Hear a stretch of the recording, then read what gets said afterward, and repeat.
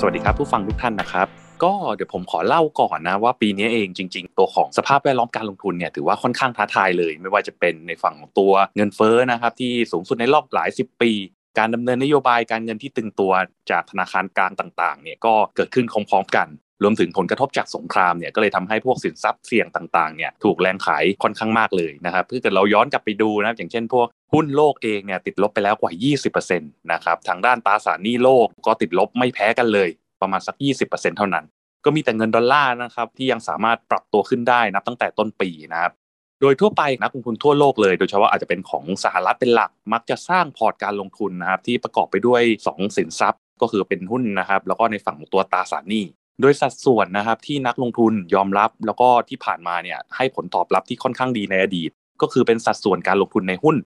60% แล้วก็ในฝั่งของตัวตราสารหนี้อีก 40%โดยเรามักจะเรียกพอร์ตการลงทุนตรงนี้ครับว่าพอร์ตการลงทุนแบบ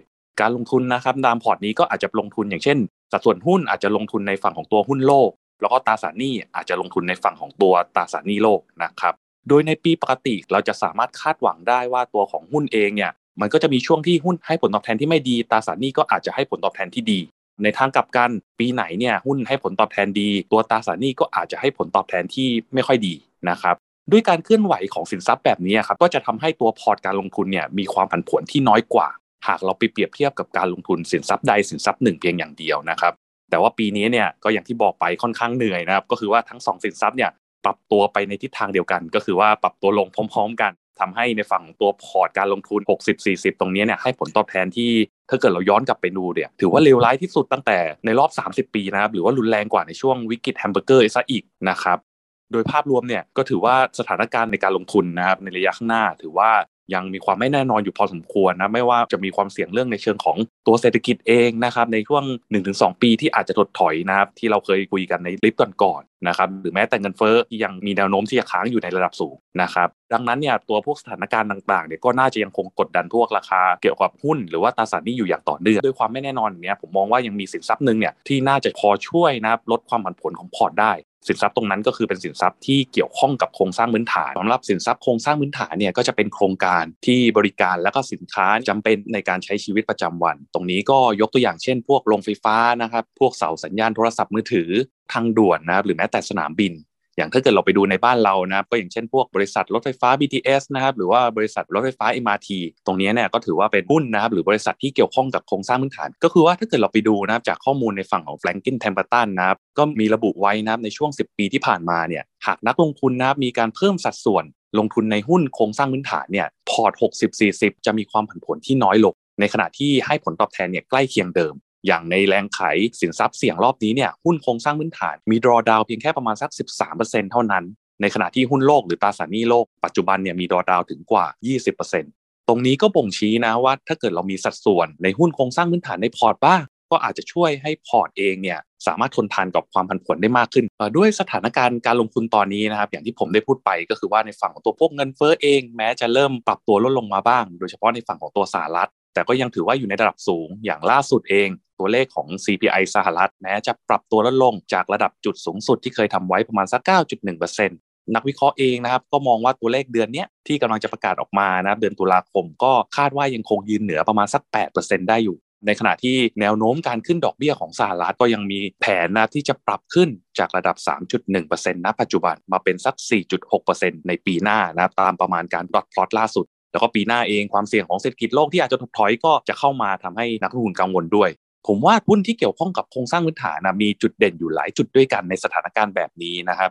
ผมอาจจะขอเล่าก่อนนะว่าประเด็นแรกเลยเนี่ยก็คือว่าความสามารถในการปรับขึ้นค่าบริการหรือว่าสินค้าเนี่ยตามเงินเฟ้อได้ของบริษัทโครงสร้างพื้นฐานก็เลยทำให้ตัวบริษัทเหล่านี้เนี่ยพวกผลกำไรไม่ถูกผลกระทบนะครับโดยในสถานการณ์ที่ต้นทุนต่างๆเนี่ยปรับเพิ่มขึ้นหลายๆบริษัทก็เริ่มมีปัญหาในการส่งผ่านต้นทุนแก่ผู้บริโภคตรงนี้ผมก็อาจจะขอยกตัวอย่างเช่นพวกบริษัทกลุ่มสินค้าที่จำเป็นนะไม่ว่าจะเป็นจอห์นสันแอนด์จอห์นสันหรือว่าแม้แต่ยูนิลิเวอร์นะครับไตรมาสล่าสุดเนี่ยเราก็เริ่มเห็นอัตราการทำกำไรเนี่ยเริ่มส่งสัญญาณที่จะหดตัวลงในขณะที่บริษัทโครงสร้างพื้นฐานโดยทั่วไปมักจะมีสัญญาระยะยาวกับทางรัฐบาลที่จะสามารถปรับขึ้นค่าบริการได้ตามในฝั่งของตัวเงินเฟ้อ ทำให้แม้ต้นทุนต่างๆปรับเพิ่มขึ้นไม่ว่าจะเป็นพวกค่าแรงนะครับค่าไฟฟ้าอะไรต่างๆเนี่ยความสามารถในการส่งผ่านราคาเนี่ยก็ยังสามารถทำได้นะครับทำให้ในฝั่งของตัวพวกผลกำไรของบริษัทเหล่านี้เนี่ยมีผลกระทบต่อกำไรค่อนข้างน้อยอาจจะไม่ลดลงเลยก็ได้แม้ต้นทุนที่เพิ่มขึ้นโดยในอดีตที่ผ่านมาครับช่วงที่มีเงินเฟ้อสูงๆนะครับย้อนกลับไปใน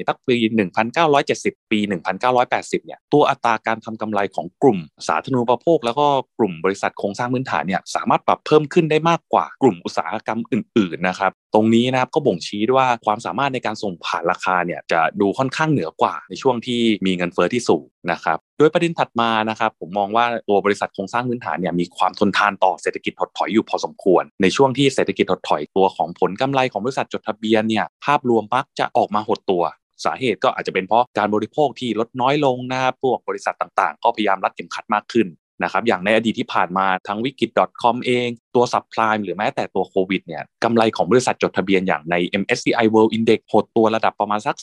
30-40% เลยทีเดียวครับแต่บริษัทโครงสร้างพื้นฐานจะได้รับผลกระทบค่อนข้างน้อยหน่อยนะครับเหตุผลหลักก็คือว่าตัวของความต้องการใช้สินค้าและบริการเนี่ยมักจะไม่ค่อยขึ้นกับสภาวะเศรษฐกิจมากนักก็ยกตัวอย่างเช่นนะครับในช่วงที่เศรษฐกิจแย่คนก็อาจจะลดการใช้ไฟฟ้าลงมาบ้างหรือมีการลดการใช้ทางด่วนลงมาบ้างแต่ก็ไม่สามารถลดลงได้ทั้งหมดเพราะหนึ่งเลยก็คือว่าเป็นบริการที่จำเป็นในการใช้ชีวิตทำให้แนวโน้มของกำไรบริษัทโครงสร้างพื้นฐานเนี่ยจะดูแข็งแกร่งกว่าบริษัทอื่นๆนะครับยิ่งถ้าเกิดปีหน้าเรามีความเสี่ยงเรื่องเศรษฐกิจถดถอยด้วยแล้วเนี่ยเราก็อาจจะเห็นหุ้นโลกมีกำไรที่หดตัวลงถ้าเกิดเราไปดูเนี่ยตอนนี้เนี่ยนักลงทุนในตลาดนะครับยังคาดว่ากำไรของหุ้นบริษัทจดทะเบียนในโลกนะ MSCI World เนี่ยยังคงขยายตัวอยู่ทั้งปีนี้และปีหน้าประมาณสัก 6-10% อยู่เลยซึ่งถ้าเกิดความกังวลของเศรษฐกิจถดถอยเนี่ยมีมากขึ้นเรื่อยๆตรงนี้นะครับก็จะส่งผลให้ตัวตลาดอาจจะปรับประมาณการของกำไรลงนะครับในขณะที่กลุ่มโครงสร้างพื้นฐานก็อาจจะถูกกระทบน้อยหน่อยซึ่งประเด็นตรงนี้ผมก็มองว่าตรงนี้ก็น่าจะเป็นปัจจัยบวกนะหนุนหุ้นกลุ่มโครงสร้างพื้นฐานในระยะถัดไปส่วนประเด็นสุดท้ายครับตัวของหุ้นโครงสร้างพื้นฐานเนี่ยยังพอเห็นการเติบโตของเงินปันผลหรือว่าตัวของกำไรอยู่บ้างนะครับหลายๆโครงการไม่ว่าจะเป็นตัวโรงไฟฟ้าพลังงานหมุนเวียนยังคงเห็นแรงสนับสนุนจากภาครัฐที่จะมุ่งเข้าสู่พลังงานสะอาดมากขึ้นลดการใช้พลังงานฟอสซิลน้อยลงหรือแม้แต่โครงการอย่างเช่นพวกทางด่วนสนามบินก็ยังสามารถเติบโตได้ตามจำนวนคนใช้ที่มากขึ้นแล้วก็จะส่งผ่านตัวการเติบโตไปยังผู้ถือหุ้นผ่านการเติบโตของกำไรและตัวของเงินปันผลนะครับประเด็นนี้ครับก็จะถือว่าจะค่อนข้างโดดเด่นกว่าหากเปรียบเทียบกับการลงทุนในพวกของตราสารหนี้ที่นักลงทุนเองเนี่ยอาจจะไม่ได้ประโยชน์อย่างเต็มที่จากการเติบโตของบริษัทซึ่งโดยรวมนะประเด็นทั้งหมดที่ได้พูดไปทำให้ผมเองเนี่ยก็เชื่อว่าตัวหุ้น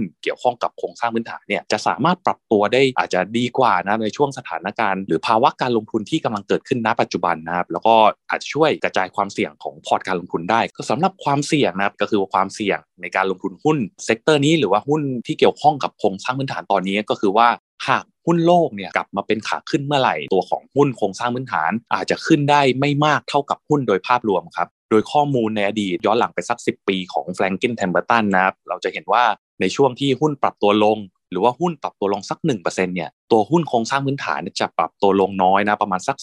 0.4% แต่ในขณะที่หุ้นเป็นขาขึ้นนะบวกสัก 1% เนี่ยตัวหุ้นโครงสร้างพื้นฐานจะขึ้นเฉลี่ยเนี่ยน้อยกว่าขึ้นเพียงแค่ประมาณสัก 0.6% เท่านั้นตรงนี้นะครับความเสี่ยงของการลงทุนหุ้นแนวนี้หรือว่าหุ้นค่อนข้างดิเฟนซีฟตรงนี้เนี่ยก็คือว่าการลงทุนเนี่ยอาจจะไม่ได้รับประโยชน์เต็มที่ในรอบของหุ้นที่เป็นขาขึ้นครับแต่ประโยชน์ที่เราจะได้รับกับการลงทุนในหุ้นโครงสร้างพื้นฐานตรงนี้ก็คือว่าจะช่วยกระจายความเสี่ยงของพอร์ตการลงทุนโดยภาพรวมครับ